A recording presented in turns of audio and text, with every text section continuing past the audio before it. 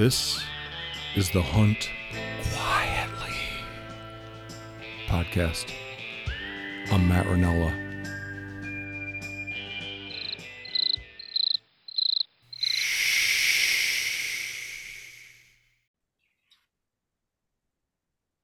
Jeff and Wes, I think of this as us getting together for a celebratory conversation almost, because you fellas have started a Hunters for Access chapter in Kansas. So now we have two chapters, one in Montana and one in Kansas, which makes us a national organization.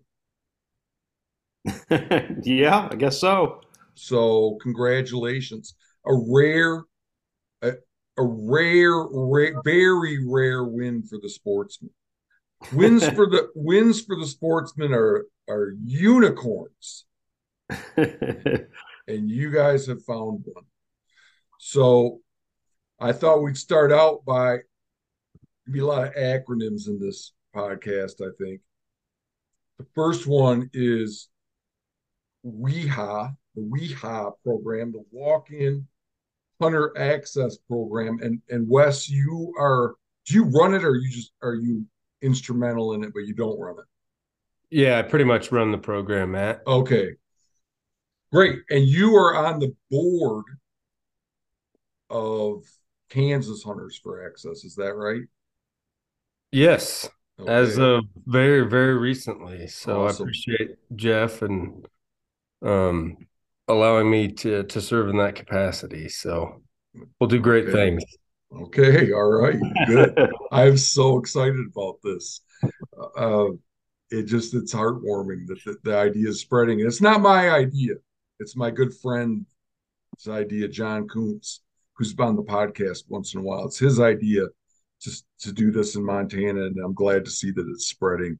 So the WEHA program, the Walk-in Hunter Access Program, could you guys give me a little bit of a history on it? Sure, Matt. I think I can do that.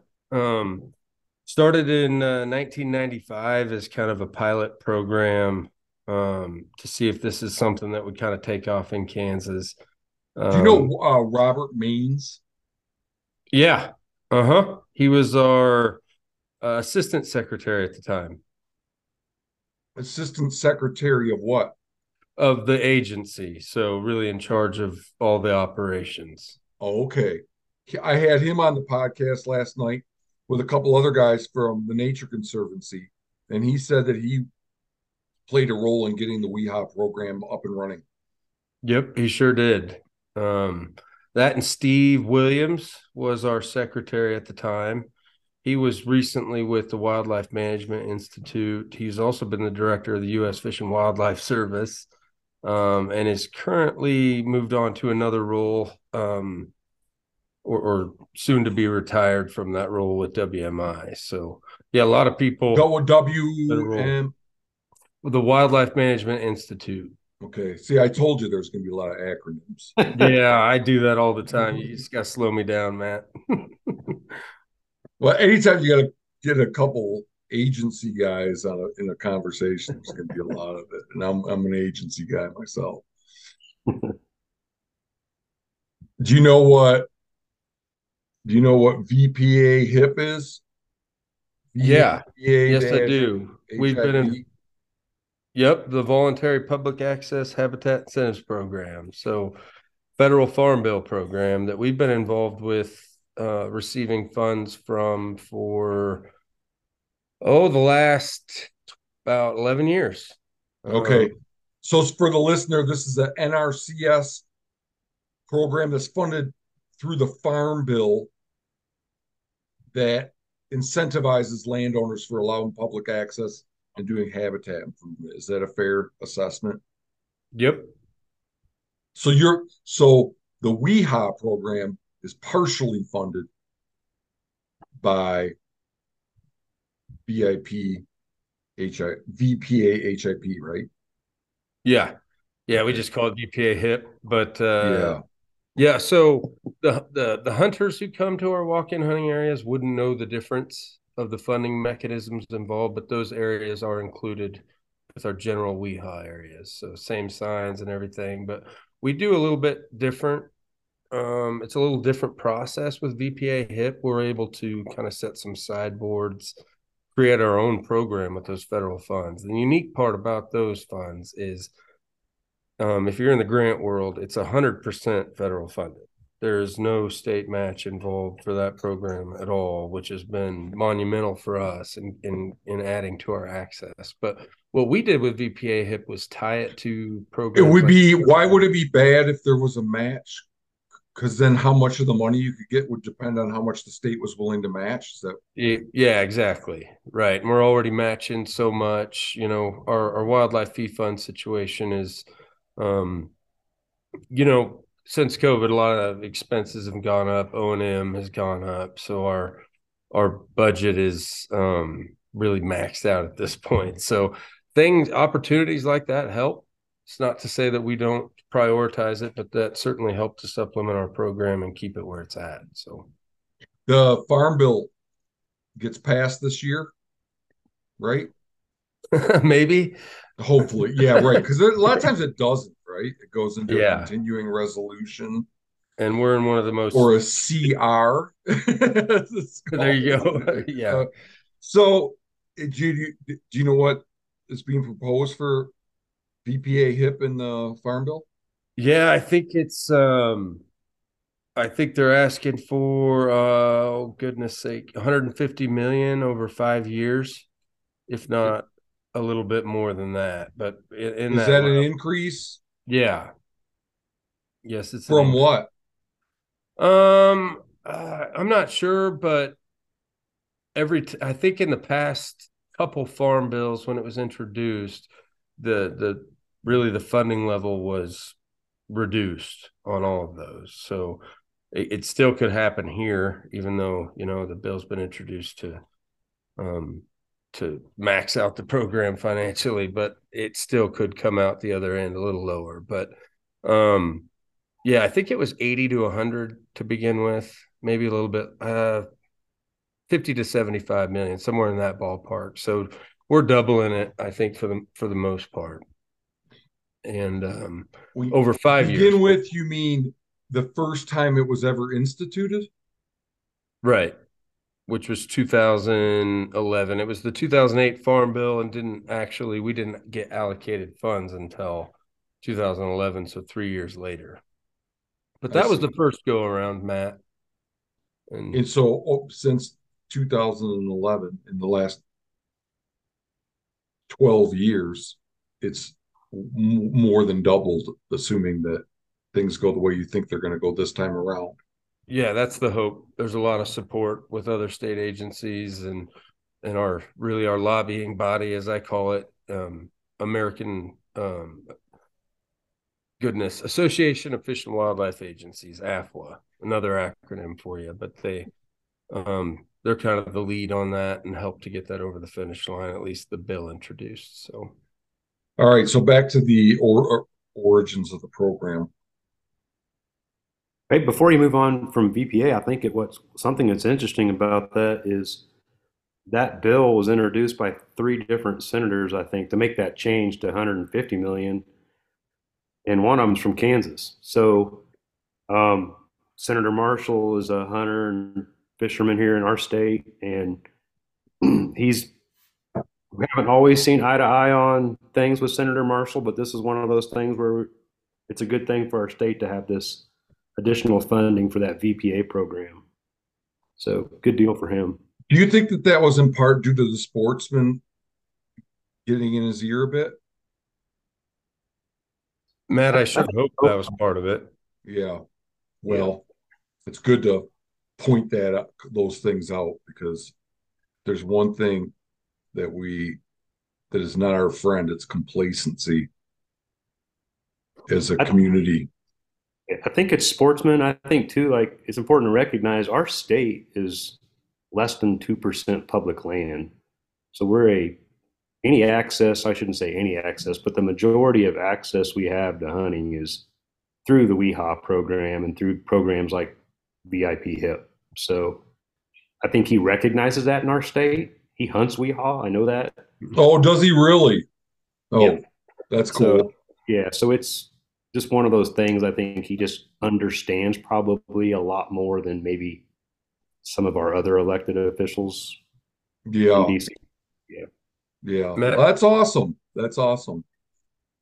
Senator Marshall actually served on our agency commission prior to going to DC, so he's very aware of our programs and how we're run. So Yeah, that's exactly what we need. We need a lot of senators and governors and congressmen and women that that hunt public land.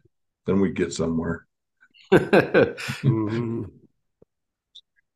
Okay, so yeah, Wes, tell me a little more. It started in '95.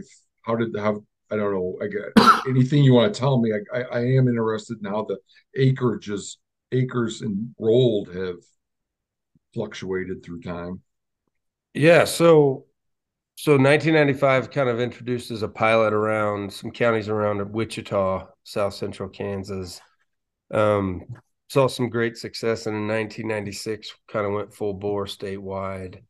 Um, and by 2004, I'm not sure on acreage, Matt, when we first started, but it was centrally based and targeted around the Conservation Reserve Program, or CRP. So I would imagine it fluctuated at a percentage of whatever acreage we had in CRP at the time. But by 2004, we had What's the relationship there? um I think for the most part in the mid to late 90s, we were still an upland bird state, and that's really where our focus was. Probably Those two, were the landowners you were most approaching were ones that had CRP. Is that what you're saying?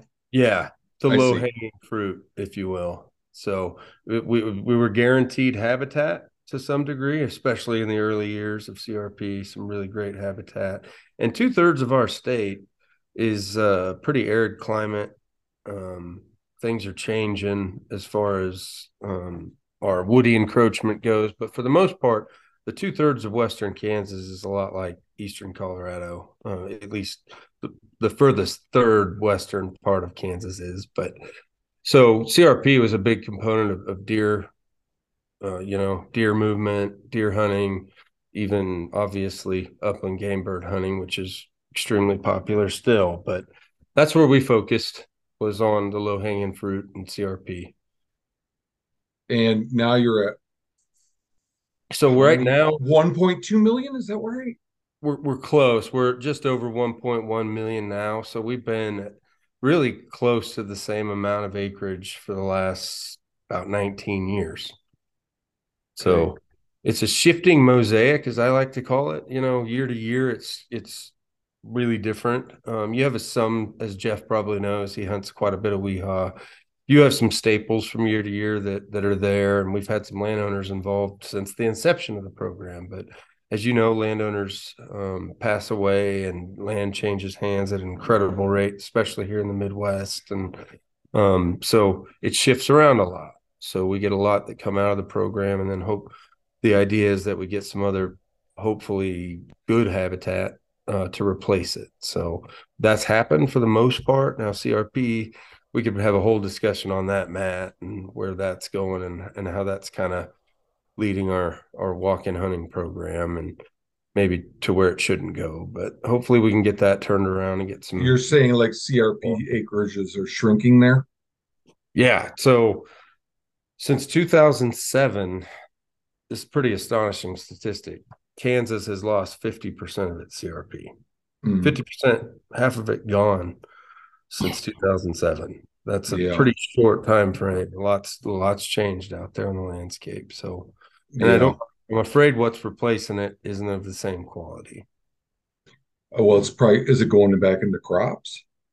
A lot of it is, yeah. But even some of the stuff, that's going into CRP technically now, they've got a new program called Grassland CRP, which actually in Montana they're doing some great things with. Actually, Montana and Wyoming, I believe, but um, here, it's stuff that hasn't been broke out. They're taking into CRP now and allowing them to graze, which is fine for the most part. But generally speaking, the landowners don't have to change anything they're doing with that program. And that program skyrocketed in places like Colorado, Nebraska, Texas, and Kansas. Oh, I had no idea. So you can start getting government money just for native Pastures. native grassland. Yeah. Mm-hmm. I had no idea that that was a thing. Yeah, it's a way that they're getting to the cap. There's a cap on CRP acres mandated by the government. And so to get there, they introduced this, and um, it's replacing a lot of the quality acreage that we had. But hopefully we can get to a point, and we're working with them to get to a point where they're prioritizing quality grasslands where we need them, places like lesser and greater prairie chicken, that sort of thing. So we'll get there, I hope, in time. But right now it's kind of smoke and mirrors. Yeah, well, I'm wondering if the listener is comprehending fully what we're saying here. So let me try this on you. You tell me if I'm where I get it wrong.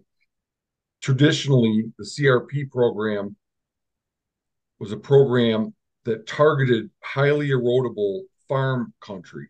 So land that had a history of cultivation and but perhaps it's on steeper slopes or what have you, makes it more highly erodible. So the idea behind it was that the farmer would get paid for taking that highly erodible land out of production, putting it in perennial vegetation to hold the soil, and they get a payment for doing that. And part of the benefit to society was that that land was preserved as potential farm ground if it was ever needed, right? So Yeah, for the far. most part.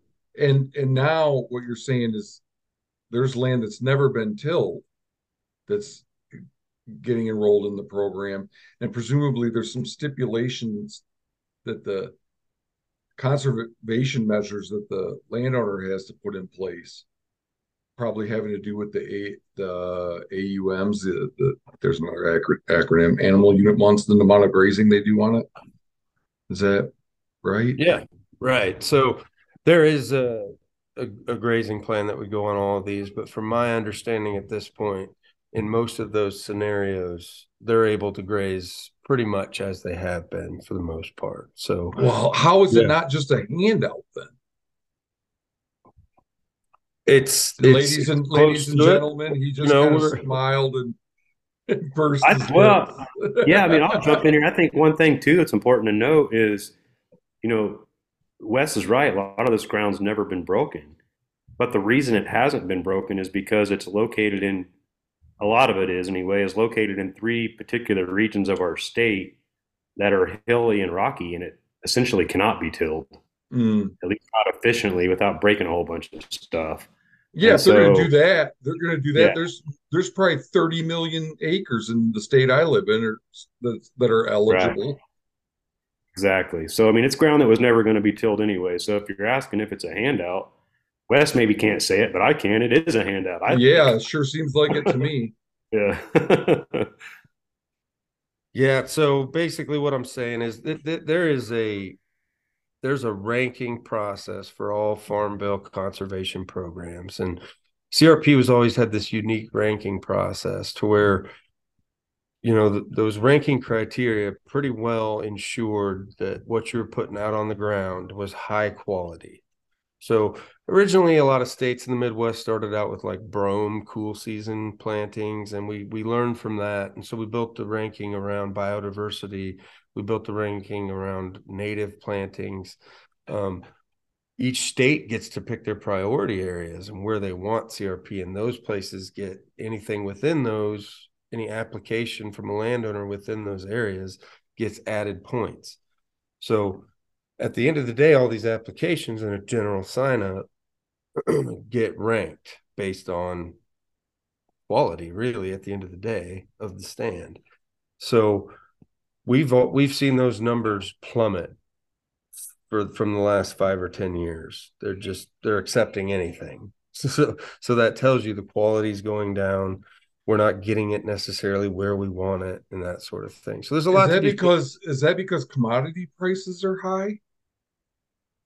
That certainly plays into it. Always has. That's always been a part of CRP. Commodity prices certainly play a part in it as far as landowner interest. However, with the 2018 Farm Bill and the Trump administration, they really gutted CRP to be nice about it. They lowered the payment that you get for. They lowered soil rental rates. They mandated in statute 85% reduction in soil rental rates. And then they also gutted mid-contract management payments. So when a landowner goes in there to manage that stand of grass, 10, 15 years of being in a thick stand of grass, after time, it doesn't really benefit anything. So you need some management practices on there. And they still required them, but they would no longer pay cost share to the landowner to do them. I see. And a host of other things. And then obviously, Matt, as you stated, commodity prices play a big role. And right now they're pretty good. So couple that with all the things in the 2018 Farm Bill, and we are where we are. I see. I've been working on CRP for the last 5 or 6 years. Yeah, and it hasn't been as exciting as it would be if the program was flourishing. My role has been doing experiments to try to get flowering plants to grow for pollinator insects. We're just starting up another 5-year program. I just finished a 5-year project, and now we're starting another one that's going to be we're going to have fields in North Dakota, South Dakota, Colorado, and Montana, where we're using a bunch of herbicide treatments to see if we can get better establishment of flowering plants. So yeah, I hope the program turns around, because any knowledge generation that I'm doing is only going to be of value if the program turns around. For sure. So really, from there, I can digress a little bit. So this is a huge digression. We're light years away from Kansas Hunters for Access right now, which we got to get to. But. For sure.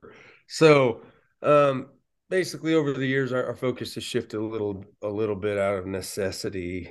We're still focusing on CRP, trying to promote that program and keep it a viable option for our walk-in hunting leases.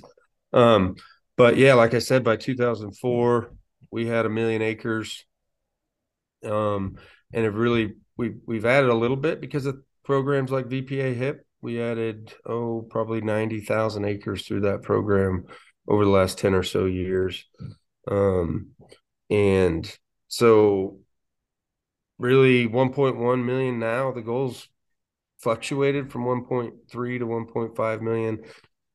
That seems like a really heavy lift at this point. But we have done some really cool things. One of the things that we've added to the program, we've struggled, obviously, Matt, with our urban areas. Topeka, Kansas City, Wichita areas have struggled. A lot of private leases. A lot of different components there, but mostly after surveying for some 20 years, landowners within that area, it wasn't necessarily about our lease payments, which is always our major assumption in a lot of cases, but it was really about being able to control some of the traffic. So after years and years, so you have surveyed landowners about barriers to them being in the program. Yes, we have traditionally. Oh, that's interesting. Yeah, that's interesting. Those would be interesting data to look at.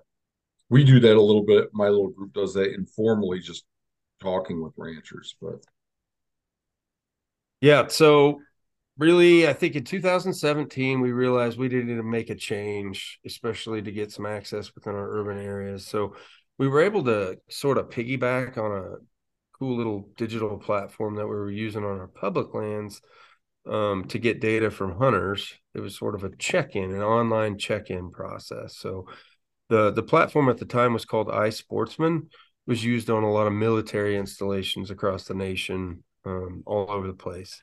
And so it was a way for them to sort of control who was coming on, and it was a way for them to close areas, on military bases when you're doing training and different things like that. You want to close certain areas of the place. So it allowed us to limit hunters. It allowed us to create areas, close off areas, close it off for different times. So we piggybacked on that, and we went out and secured leases with landowners with a limited access concept. So they could sort of set the limits on how many people were in there on a daily basis. They could set sort of, if I'm working cattle this day, this weekend, I can close it off that weekend. If I want to keep the opening bird weekend, that's something we struggled with for years, is that opening weekend upland bird hunting here in Kansas. And this was sort of a way. We haven't really transformed it out to Western Kansas, our strong upland bird population yet, but we're getting there. But for the most part, this has allowed us to really put a little bit more flexibility for the landowner, set some limits. It also allows a lot of different flexibilities, things like quail hunting prohibited. We like to start out with the most opportunity, but if somebody's working specifically on quail and they don't want quail hunters on there, but they'll allow deer hunters to come on, turkey hunters, then we'll open it up. So we're I hate to say we're limiting opportunity, because what we're doing is we're opening up places we've never had access to before. So if we can get a few You people buy on there, the limiting part, you mean by giving the landowner a little more discretion in what he allows people to hunt and how many people he allows on. And if he wants to keep people out of a certain pasture because that's where his cows are, or what have you. yep, I yep, think that's wonderful. I think that's wonderful. yeah. We were talking about limiting opportunity. There's a lot of different things out there that do that. There's a lot of factors there, but yeah, as hunters, as agency, state wildlife agency folks, we like to have full opportunity. The least restrictions you have, or walls put up in front of you, the more able you're going to get out there and go hunting more. So we don't want to put up a whole bunch of barriers, but at the same time recognize that we've gotten to that point where maybe a few barriers are going to get us some big ways in access. And it Yeah. really, Yeah. Beggars can't be choosers. yep, exactly. We've opened up some really cool places. We had one open there for a little while. I think it's already out, but that's going to happen.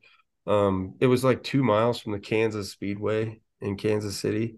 So really awesome buck was harvested on that in the first year. Really, really nice one. And the guy was he was tickled pink. But this has offered some really unique opportunities for us. We're up to, I don't know, 70 to maybe, oh, what are we at? Maybe 25,000 acres coming into this next fall, I'm guessing.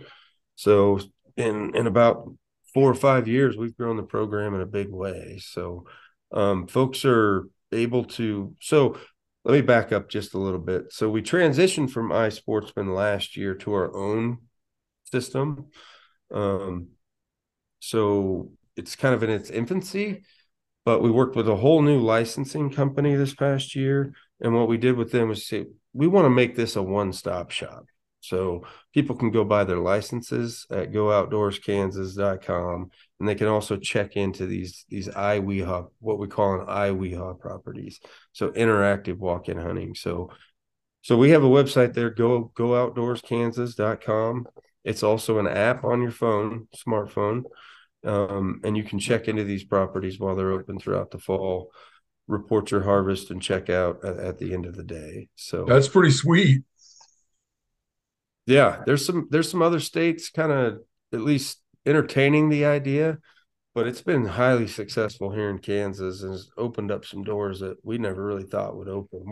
We're just about to add our first Western Kansas property, which I just didn't want to quite move it out there yet because we were still getting some full access properties and didn't want to quite do that. But it's allowed us, we're going to sign up a 6,000 acre property in South Central Kansas next year. That's going to offer some phenomenal opportunities. So So that's 6,000 acres. I'm just trying to picture it there. I used to date a gal that lived in Kansas, so I've been there a few times.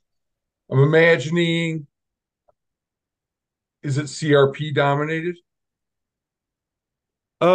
It's a native rangeland, so probably a lot like you deal with there in Montana. Okay, are there any creeks with trees in them? There is there is on the north side of the property, and I hope that we get that soon. But that's What do you not mean part you of hope you get that? Oh, that's not part of the deal? it's not part of the deal. There's a lot involved. Maybe don't go into all that, but I'm Yeah, hoping to yeah, get yeah. that at some point. Yeah. But you know exactly probably what I'm talking about, Matt. No, I don't. Well, it's deer habitat in Kansas, and so the deal we're working out right now, I probably shouldn't get too much into it, but we're working with one of our really great partners, conservation organization, and they're purchasing the property. And what they do, a lot of conservation organizations do this. They purchase property, place a conservation easement on it, and sell it. But in the meantime, while they have the property, they need to make some money on it, taxes and things of that nature, or in lieu of taxes in a lot of cases. But so right now they're working with us to open it up for public hunting access. We'll give them a lease. But part of their acquisition agreement, I don't know the full story, but there is a piece on the river that is in a leasing situation, we'll call it. And so that was excluded from the Can you lease. tell So us we who the leasehold or the easement holder is? I'd rather not, Matt. Okay, that's okay. But it I we I deal with just learned I just learned last night when I was on with some guys from the Nature Conservancy that the Nature Conservancy leases out hunting land to people. I'm not trying to get you to admit that that's who it is, and I have no idea. I don't even really even care. But that came as a surprise to me. It didn't totally pop my bubble for them, but I wish that it didn't have to be that way. I think the big thing is they they're very focused in what they do from a conservation standpoint. It's all about that conservation easement. Hmm. And so I commend them and other organizations for the way they approach that. Yeah. But yeah, you private leasing is not it's something very very active here in Kansas. Yeah. Oh, yeah. Yeah. Yeah. Yeah. I'm very aware. I mean, as it is with much of the country, and it's only getting more and more. And it's almost like a euphemism. Active. It's getting more active everywhere. Yeah. So, so the people that are in the have acres enrolled in the program, private citizens, is there some component of it that's that's them thinking, I want to make sure that people have a place they can go? Is that a part of it? Yeah, I really think it is, Matt. It's certainly a part of it. It's I find it to be maybe a smaller part of it, unfortunately. But yeah, I could probably give an example of several people that's the exact reason. But there's no getting around from the major reason, and there's a financial incentive, but there's also other incentives that we offer. You know, we have a statute. It's not different than several states. I'm sure Montana has similar. I don't know that for a fact, but statute that limits liability for landowners that participate Yeah, in we have that. walking hunting program. So um, it's not necessarily an insurance policy like some people might lend it to believe, but they do have some very finite protections. So um, that's a major contributing factor. And in Western Kansas, where we have a lot of it, it's there may be a culture out there, at least was a culture out there of um, folks not giving enough respect to the landowner driving on property, you know, closing off gates with their vehicles, things of that nature. And they just wanted it a walk-in hunt. They wanted to know that it was accessed by foot only. So Mm-hmm. that's a big component as well. So there's several things still in our favor. It may seem like private land's access is dying, but it really isn't in Kansas for sure. It's not. The interest is there, and we still have some really great carrots for the landowners to participate. So That's cool. Tell me about your plan for for Kansas Hunters for Access. I'll probably let Jeff take this one. He's got some great ideas. Well, I think the first thing we've kind of talked about as a group doing, Matt, is, and Wes has agreed to help us out with this, is survey the existing WEHA landowners and just see what ways the program can be improved, if there's opportunities for groups like ours to do work days, maybe to help them if they need the help, to just kind of get a general idea of, what's missing in the program and what would incentivize you to stay in the program beyond just more money. And so I think we're going to use a fund that Wes has access to called the Wild Trust, Kansas Wild Trust Fund. And Wes can correct me if I'm wrong here, but it's basically a voluntary fund that you can donate to. I think when you buy your hunting license, is that right, Wes? You could donate at any time. And so there's some money in there that he's going to allow us to, and if I'm saying something wrong here, Wes, let me know, but that'll allow us to basically send a mailer out to all these enrollees and then hopefully get some kind of response back. And from that, I'm hoping we can kind of formulate a really good plan to address some of the needs that are out there to incentivize these guys to stay in the program. Because without the program, there's just not a lot of opportunity in this state. So it's kind of a do this and make it right, or there's just not going to be a lot of hunting going on. Yeah. That's kind of our first step that we're talking about. Do you guys have any kind of appreciation dinner for the enrollees?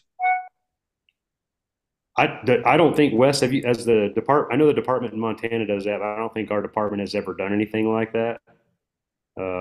No, we never have. We have 14 of them. So there's 7 hunting districts in Montana, and every district has 2 appreciation dinners, block management appreciation dinners. So we've started having a presence at those, and that's where we give away appreciation gifts that we buy with donations from local businesses and sportsmen, stuff like that. Are those pretty well attended by the Yeah, block? they are. I went to 2 of them this year, and there was probably 30 to 50 ranches represented at each one. Yeah. Roughly. And I went around. If this gives you any sense of what you could expect with your mailer, I mean, I know that ag is different there. These are large cattle ranches with lots of fence, some farming as well. But so if there were 80 ranches represented, then half of them signed a sheet saying we would accept a day or 2 of labor next summer. So, and everything from, a lot of people didn't say what they would have us do. Some people did. And the people that did it was everything from painting to lawn work to fence repair, scouting for weeds, et cetera, et cetera. So I'm hoping that there's some things that are similar there that just could take the stress and the burden off for the landowner a bit and allow the sportsman to say thanks. Another thing I really wonder about is how much money could we raise for appreciation gifts? I mean, we could in this little town, we did all of our. We're just getting started with this. I don't know where it's going to go, but just in our little town of 9,000 people, we raised $8,000 for we used to buy calf shelters and post pounders and gift certificates to home and ranch supply stores. Could you imagine if let's say we had somebody that was on staff that was their job was to approach the hunting industry? How much could we raise then?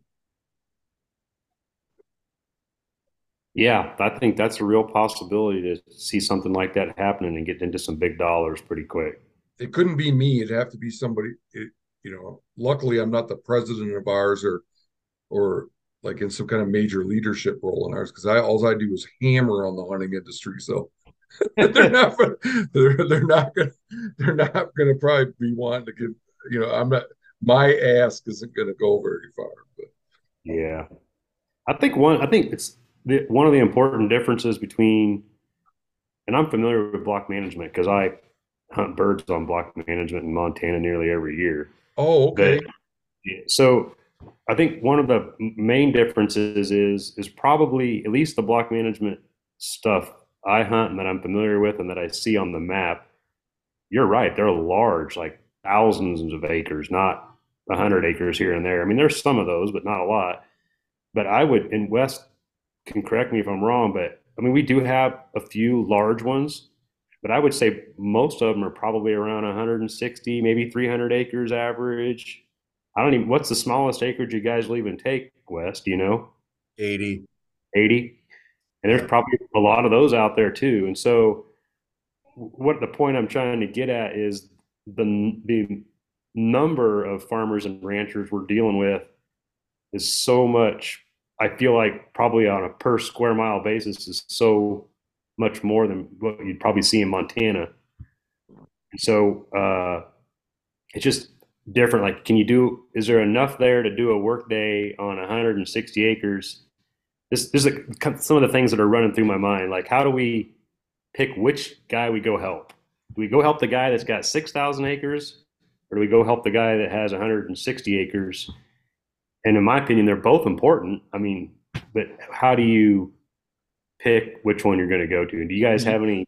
You guys fool around with that idea at all? Well, what we're going to do, because we have about 50 people signed up and about 40 ranches signed up. And when these people are signing the paper, I'm telling them, when the landowners are signing up, I'm like, you don't have to decide now. Just put your name down and we'll contact you and see if you need any help with anything. So I'm imagining a lot of them are going to say, no, I'm good, you know.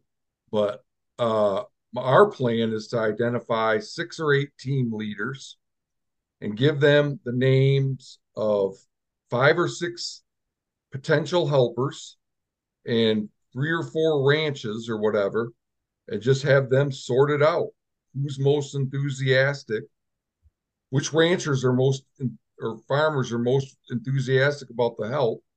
So that would be we factor that in, uh, and and just try to do as many of these little projects as we can.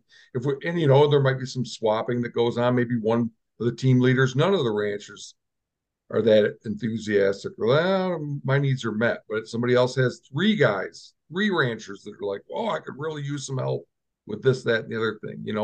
So that I'm just thinking of it as just a bunch of communication and collaborating to figure out how to get the help where it's most appreciated. Yeah. I think one of our other challenges that I can foresee is way more than half of our population is in the eastern third of our state, but probably way more than half of our WEHA is in the western third of the state. And Mm-hmm. so get the people where the work is to try to get them tied in and involved.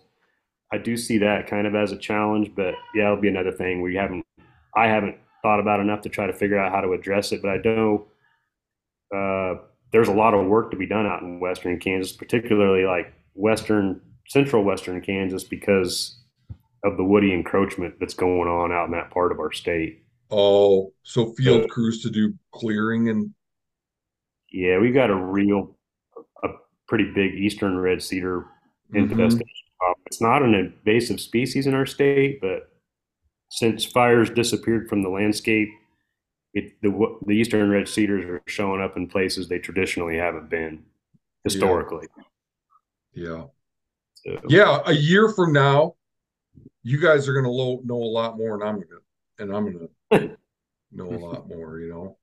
It's yeah, yeah, it's an undertaking, but we gotta do something. We gotta do something. We know what where doing nothing leads. yeah. We, Well, we've experienced that our whole life. So I'm super excited about it because I mean I belong to several different organizations, but there's just not one organization that's focused on this aspect of access. And I it's the think the three, hardest, it's the yeah, hardest I would argue it's the most important. yeah, I Maybe agree. for the sportsman, you know, maybe conservation is more important for society writ large, but for the sportsman, it's the biggest challenge. And it's a hard thing to work on because, you know, buying land is expensive. But here's a way that we can do some good with not a lot of money. Yeah, and you're right. I mean, maybe this isn't going to fix all the problems, but just to sit by and do nothing, I I can't do it anymore. So Yeah. I got Wes knows I got two kids. I run around quail hunting and bird hunting all over the place, and I worry about where they'll go. You know, I mean, Mm-hmm. when I grew up on a peach orchard farm, and my grandfather would pick me up when I was 10, 12 years old, and we'd just go deliver peaches to farmers, and that was access. And those days are gone. That don't happen anymore. And Yeah. so you really worry about like where my kids will go. And it's not a Yeah. matter. I don't think at least in the upland world here, it's not a matter of overcrowding. It's the other problem we have, which is just losing places to go. Mm-hmm. Mm-hmm. I think, Yeah, and you know the one way to characterize this whole thing is it's trying to approximate what you just described, where you give a box of peaches or maybe you help somebody for a day. It's trying to approximate that in a situation where a lot of the hunters live in urban areas and they've lost that connection to the ag community. So that's the way I kind of think about it is we're just giving an opportunity to anybody that wants to come out and say thanks. Yeah, we're reestablishing the connection in a way Yeah, that's yeah, been really lost over time. So even if it's just a few people to start with, I think it will grow. And I just think it's nothing but additive to the walk-in hunting program. hmm I'm going to do everything with Jeff to make this thing successful, but I think it's nothing but additive, and reconnecting these folks with them is just nothing but positive. So yeah. You know, another thing is the three or four other states have reached out to me, and we're doing similar podcasts like this with some of the with those states as well. So, um, you know, there's a lot of people. It's an idea that energizes a lot of people.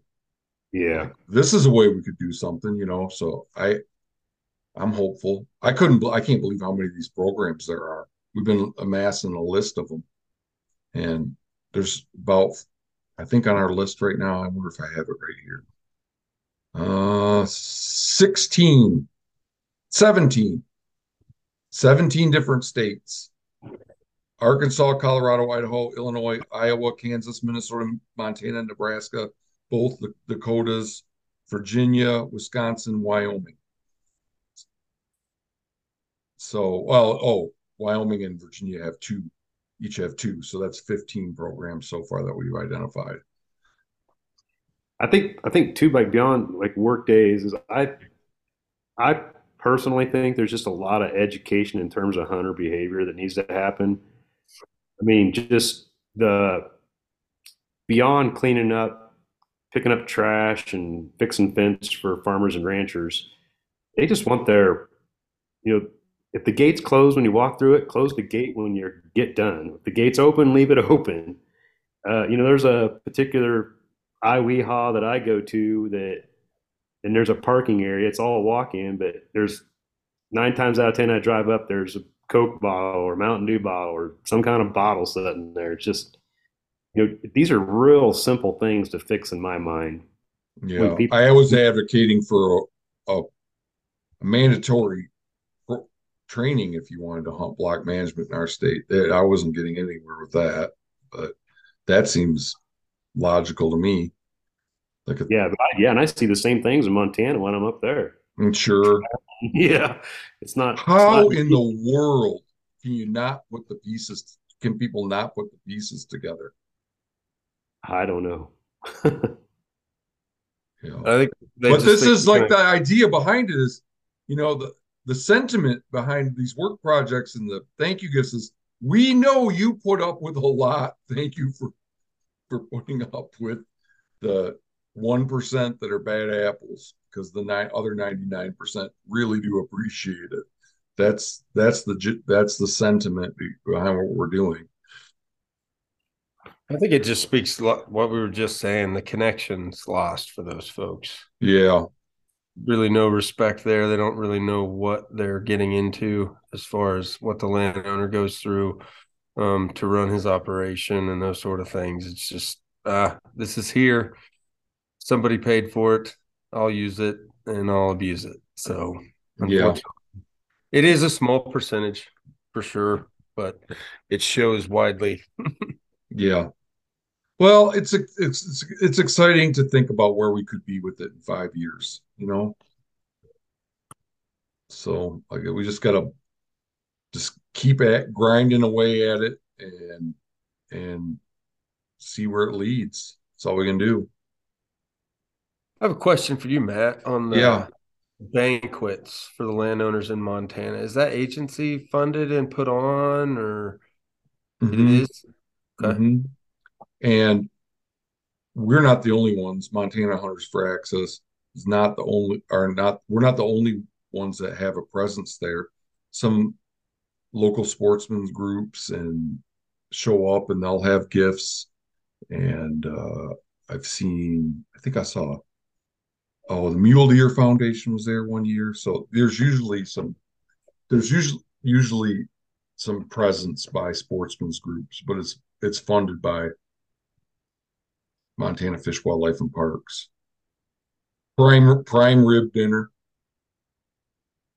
and that's when they get their signups. They do their signups there, or some of their signups there, and not all of them, some of them, and they update everybody on the program and changes the program.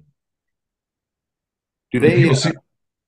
people I seem was, to they seem to really enjoy it. It's a chance for these people to get together with their neighbors. Their do neighbors they from invite? their neighbors Do they from invite? 50 miles away. Do they invite like folks that aren't enrolled in the program, like potential enrollees? For No, that? they don't. They You don't. know? It's not a bad idea, Yeah. but they don't. Huh. That's Well, interesting. I think, yeah, we've never done that in Kansas. I see the purchasing nightmare that is in what we deal with anymore. But certainly something that I think we ought to be looking into. And what a great platform for Kansas Hunters for Access, Jeff, to have Yeah, them. you guys could have a barbecue. Yeah, and we could do it. We'd have, would you say 50 to 60 ranches represented at each one of those There ish? no there, there were probably 50 or 60 all total at the two events. Okay. So we have a lot, like Jeff said, a lot of 80 acres, a lot of 160s. We got a lot of landowners, probably 4,000 in the ballpark. Wow. So that Yeah. would be difficult. And we traditionally use partners and stuff to feed people and things of that nature. But I think it's something we ought to look into. Man, even using like Jeff mentioned earlier, our wild trust donation funds to do something like that. But we still have to go through our state purchasing guidelines on that. So never mind. But You are still in a fact finding phase of this. When it comes time to do something to start work projects, say, how are you gonna find hunters? How are you gonna reach out to hunters and ask them to participate? It's something I thought about. Just frankly, like at this point, just word of mouth has been extremely successful. Anybody you talk to about this idea, they're like, "Oh yeah, sign me up. I'll come Hmm. help." Now, whether that actually turns into somebody that will show up and help, Yep. Yep. no idea. That's, But yeah. so far, and I'm pretty tied in with some other groups that I can get the word out pretty good. It's at that point, I would hope it would get to a point to where it's kind of grows itself and the word gets out on its own. Yeah. But Well, and yeah, now you're going to get to you're right as we speak. You're leveraging my ginormous yeah, there you platform, go. right? So But I think too, like, I mean, you've been helping us with trying to get a website presence. It'll be helpful to have a website to point people to get on and get signed up. I mean, those things are all going to help us get our feet on the ground and try to mhm, get some kind of army of volunteers to help. yeah. And I've done very little there other than point you in the right direction. But Atlas McKinney, the guy that's that developed the website for this thing, deserves a lot of credit. He's done a lot of work. So in the website, I don't know if the domain domain name is up yet, is instituted, but it's going to be called huntersforaccess.org. So if you're listening to this podcast, it's going to be a while before I air this. But I think if you type that in by the time I air this, that should be up and running. You should be able to make a donation. You should be able to sign up for a work project in Kansas, um, and um, I think Montana, and maybe some other states by then too. So, yeah, one thing we have going for us in our state too is our BHA chapter. I mean, they're focused on a whole bunch of different stuff, but they just recently shifted gears and they're taking more of a focus on walk-in hunting access as well. And they've actually got some work days that they're working on oh, and scheduled right now on WEHA properties. I think working with your habitat specialist, Wes. So yeah, and I'll let Wes talk a little bit about the habitat specialist, but this would give them kind of some people that would it'll give them that army of volunteers that you need a lot of hand labor with. And I'm hoping that, with BHA's help too, we can help grow this part of Kansas Hunters for Access. I mean, I think there's some people that will be more than happy to help out in both. yeah, that's a logical partner for this. Yeah. Just to speak on our habitat specialist program in Kansas, we partner with Pheasants Forever. On right now, we just have 4 private lands habitat specialists out there. So basically, think habitat contractors actually implementing the projects on the ground. A lot of what we're doing is brush management, clearing eastern red cedar, that sort of thing. But we also have one that specifically works on wetlands in southeast Kansas, and so they have different priorities. But this was the intent all along, is that they work on walk-in hunting properties. So we have habitat Okay, specialists. these are 4 state employees. Yeah, so they're a partner position, so they work. Their shirt is Pheasants Forever I shirt. see. Well, okay, But right, the right. money comes from us through an agreement with Pheasants Forever, and so, but they're supervised by our biologists out there in the field. So it's And a and the idea is that they're tasked with helping landowners improve wildlife habitat, and you're trying to have them prioritize landowners that are in the WEHA program. exactly right. Yep, Okay, that's cool. Yeah. we've I think added, probably what's five interesting thousand. about that is, go ahead, Wes. Oh, I was just gonna say we probably added 5,000 acres in one of our focal areas where we had one of these, just from them driving around, seeing that truck out there and the Pheasants Forever habitat specialists out there doing work. So Wow. good word of mouth. We'll sign them up for like a 3-year contract to go out there and do some work and move on down the line. It's been successful. Yeah. So just Good. have 4 though. So we'd like to Yeah. get more. Yeah.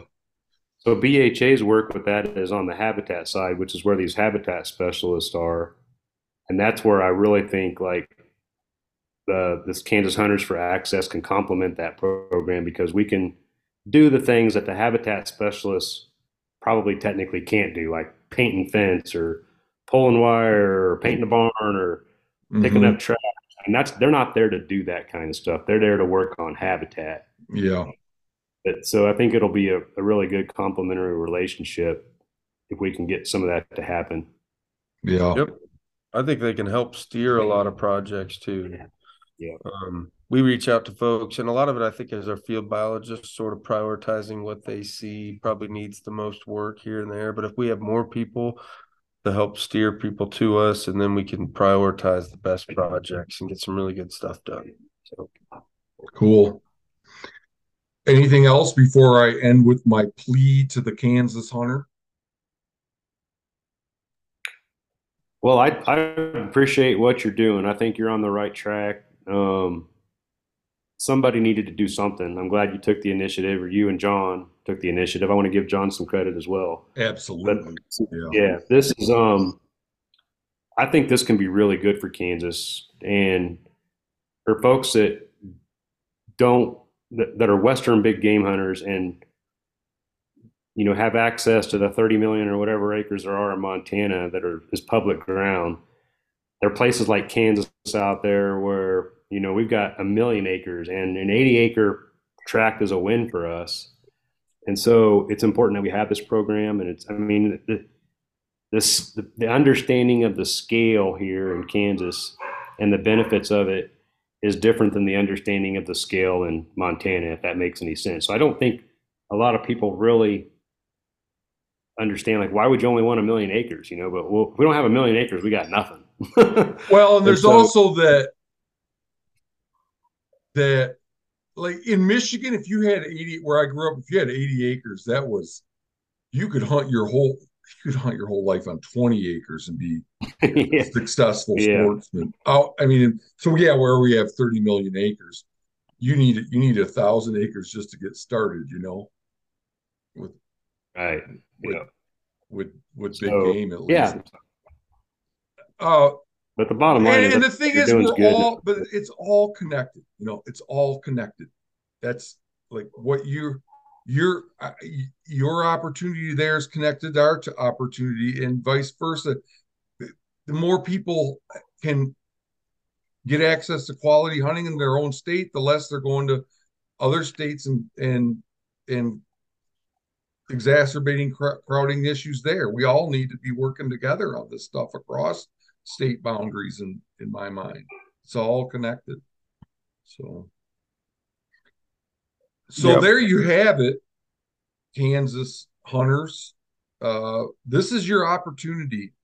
Get involved with this. The infrastructure is coming is in place, and it's getting put in place. This is your opportunity to, if you're worried about the future of hunting, here's a way to get involved and do something to perpetuate this thing that you love. I spent most of my life as a hunter not worried about this crap, but I'm worried about it now. And we all got to step up and try to facilitate. We got to facilitate public access to private land. It's crucial to our future. So, and I thank you two gentlemen for everything you're doing there. It's awesome. Well, thanks for what you're doing, Matt. I love that we're focusing on some of the big hitting issues here, and that's access and habitat. So, like I always say, I say it a lot. I know our agency's involved with focusing on some other things, some things that you've talked about deeply before. And at the end of the day, we need more access, and I think that's where our focus should be to be able to really take that hunting heritage to the next step and continue to perpetuate it. So So what we need to focus on, and Jeff's taking the right steps to do that. So hopefully we can accomplish a lot. Best of luck to you, gentlemen. I'm here to help any way I can. So let's keep talking. Thank you. All right. Talk to Thanks, you later. man. Bye. Okay, bye.